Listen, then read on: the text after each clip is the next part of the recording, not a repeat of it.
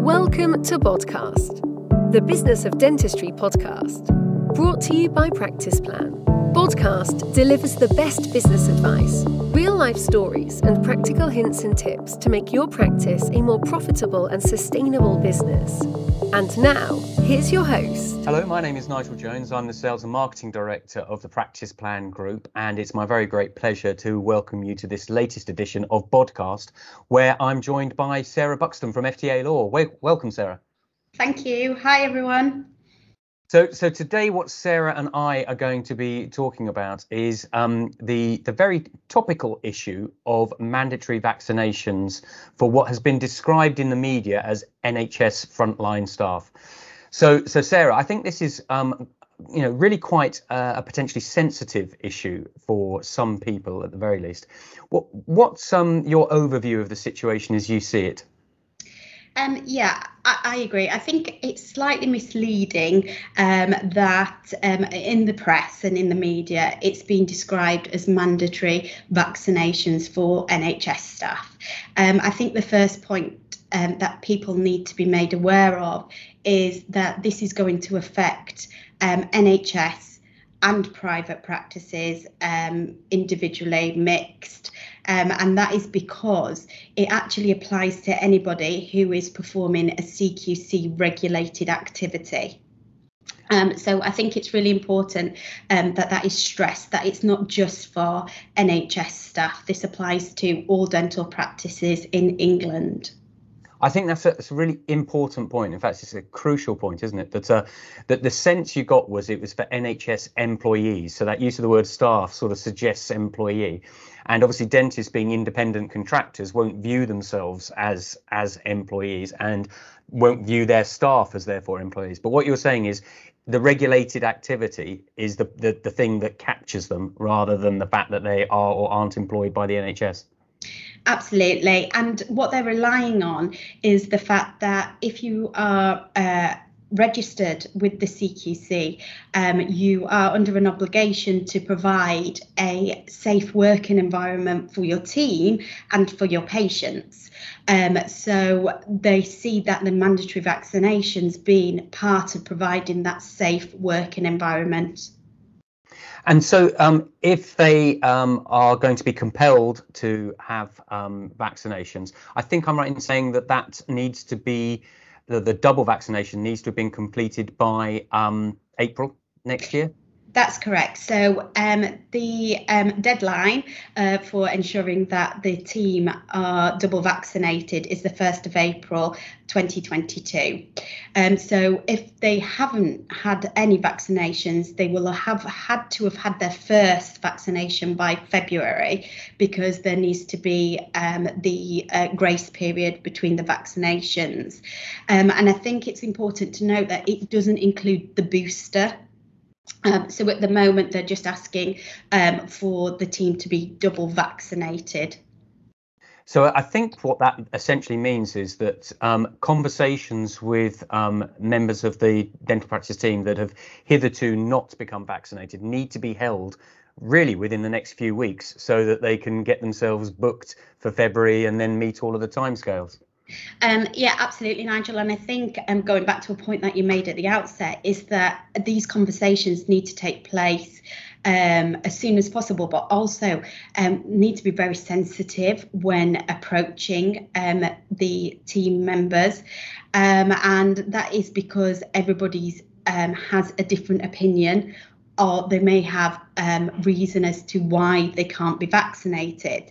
And we need to make sure that we understand the reasons why they can't be. So as an employer, I would advise that you're now under an obligation to ensure that you have a copy of their vaccination certificate on file, like you do the other immunisations that a dental practice team member has to have.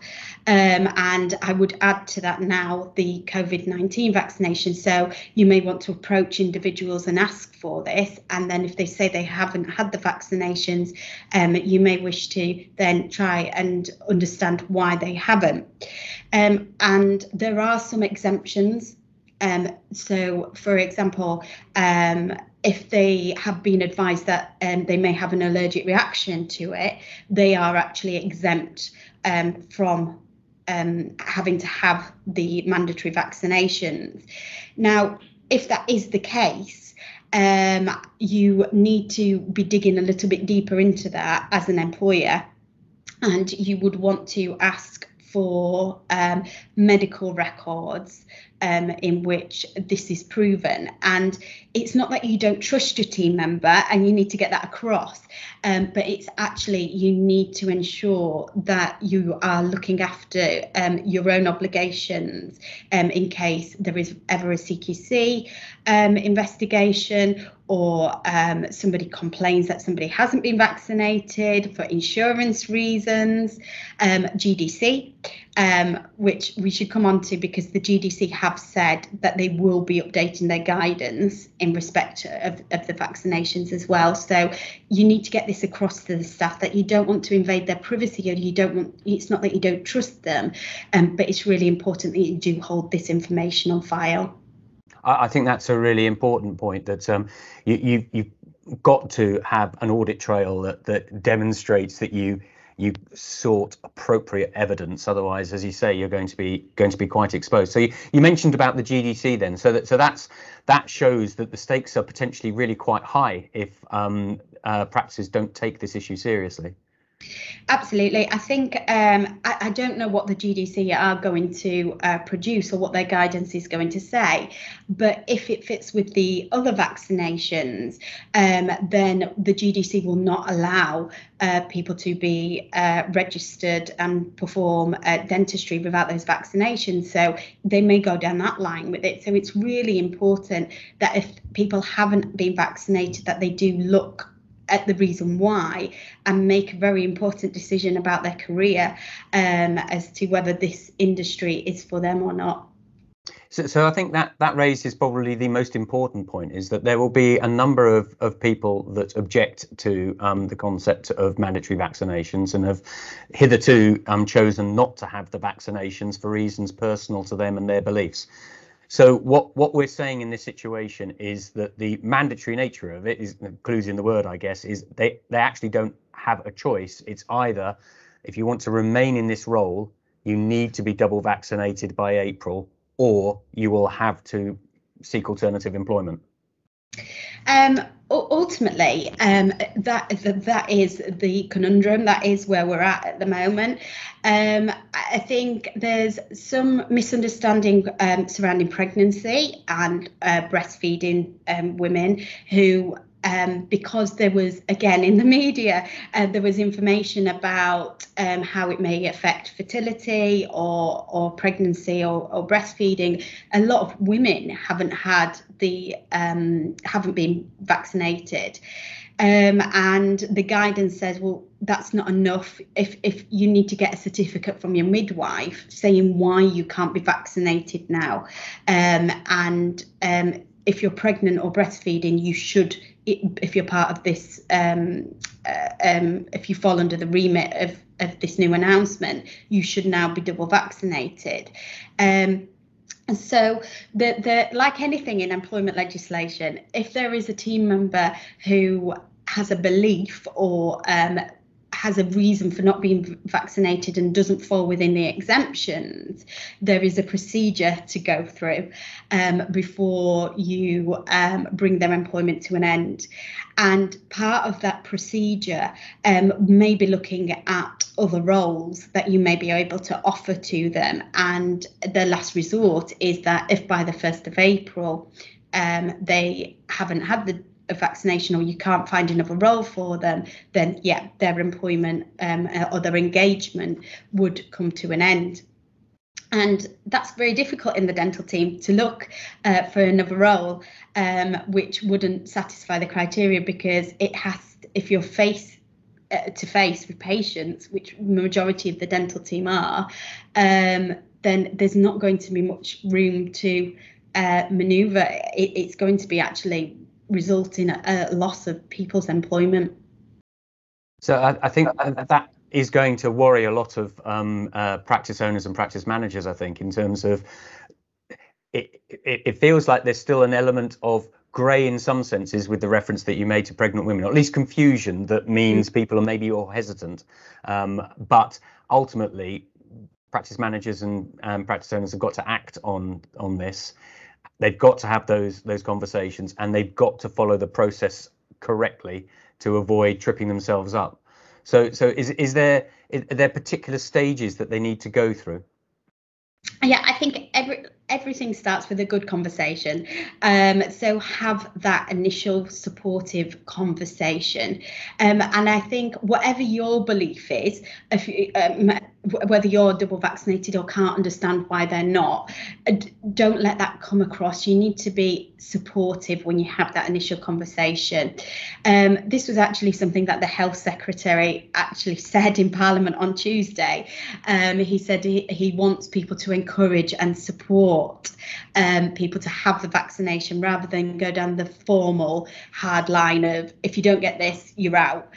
Because obviously they don't want people losing their employment over it. What they want is people to stay in employment and be double vaccinated. So initially have the conversation and have some guidance where you can explain to them. So, for example, if they are concerned because of pregnancy reasons, then you can explain to them that that's no longer the case, and that guidance is outdated, and you can try and encourage them and make them understand what the current situation is.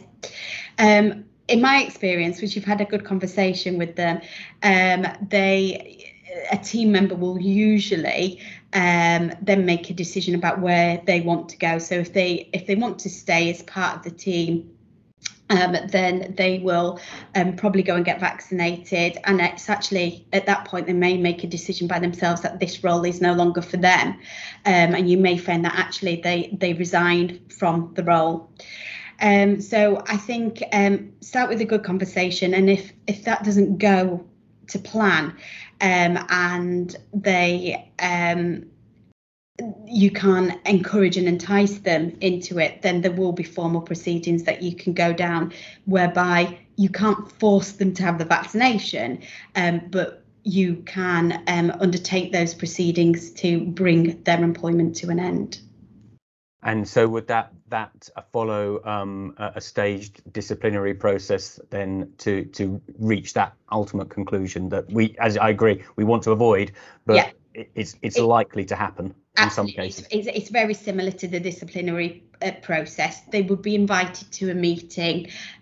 You would look at other options before dismissal, and that's why I spoke about redeployment, because if you can find them another role where they're not patient facing, that may stop or prevent their employment from being brought to an end. I think the difficulty we have with dental practices is that most of the positions within the dental team are patient facing.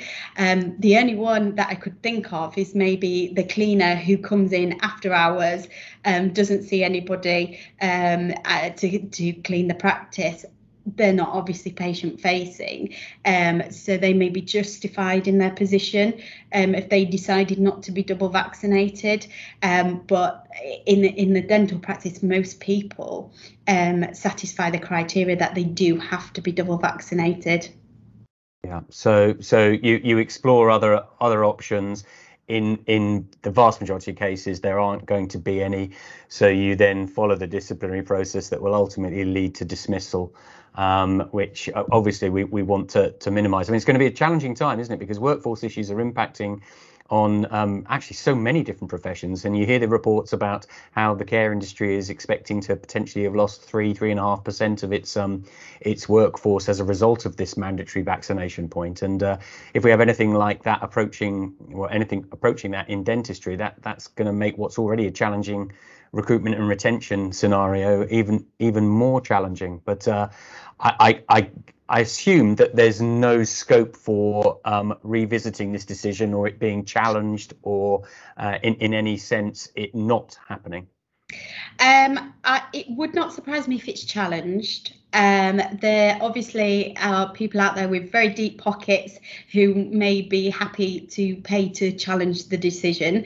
It's incredibly expensive to bring those sorts of claims, but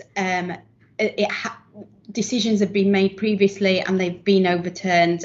One that comes to mind, for example, is when Parliament introduced employment tribunal fees, so that the employee had to make a claim, when they were making a claim, had to pay a fee. That was eventually overturned because somebody made a claim and said that that was preventing access to justice. The problem is it takes years for that to get through the court system. So it's not going to be overturned, or nobody's going to bring a claim within the next few months or years, and we've got to abide by this until it is overturned. So it's already in force for care home providers.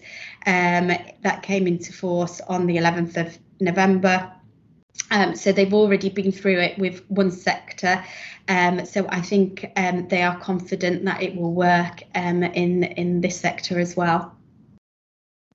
Well, thank you very much indeed, Sarah. I think this is a really important issue that people need to start planning around, because obviously that it takes time. You've got to think about those the timescales for getting vaccinations for those people that do go with that, and time for the disciplinary process if you're in an unfortunate situation where staff continues to refuse to do that. So I think your insight today has been extremely helpful, and I'm very grateful to you for joining me today. That's great. Thank you so much. Many thanks, Sarah.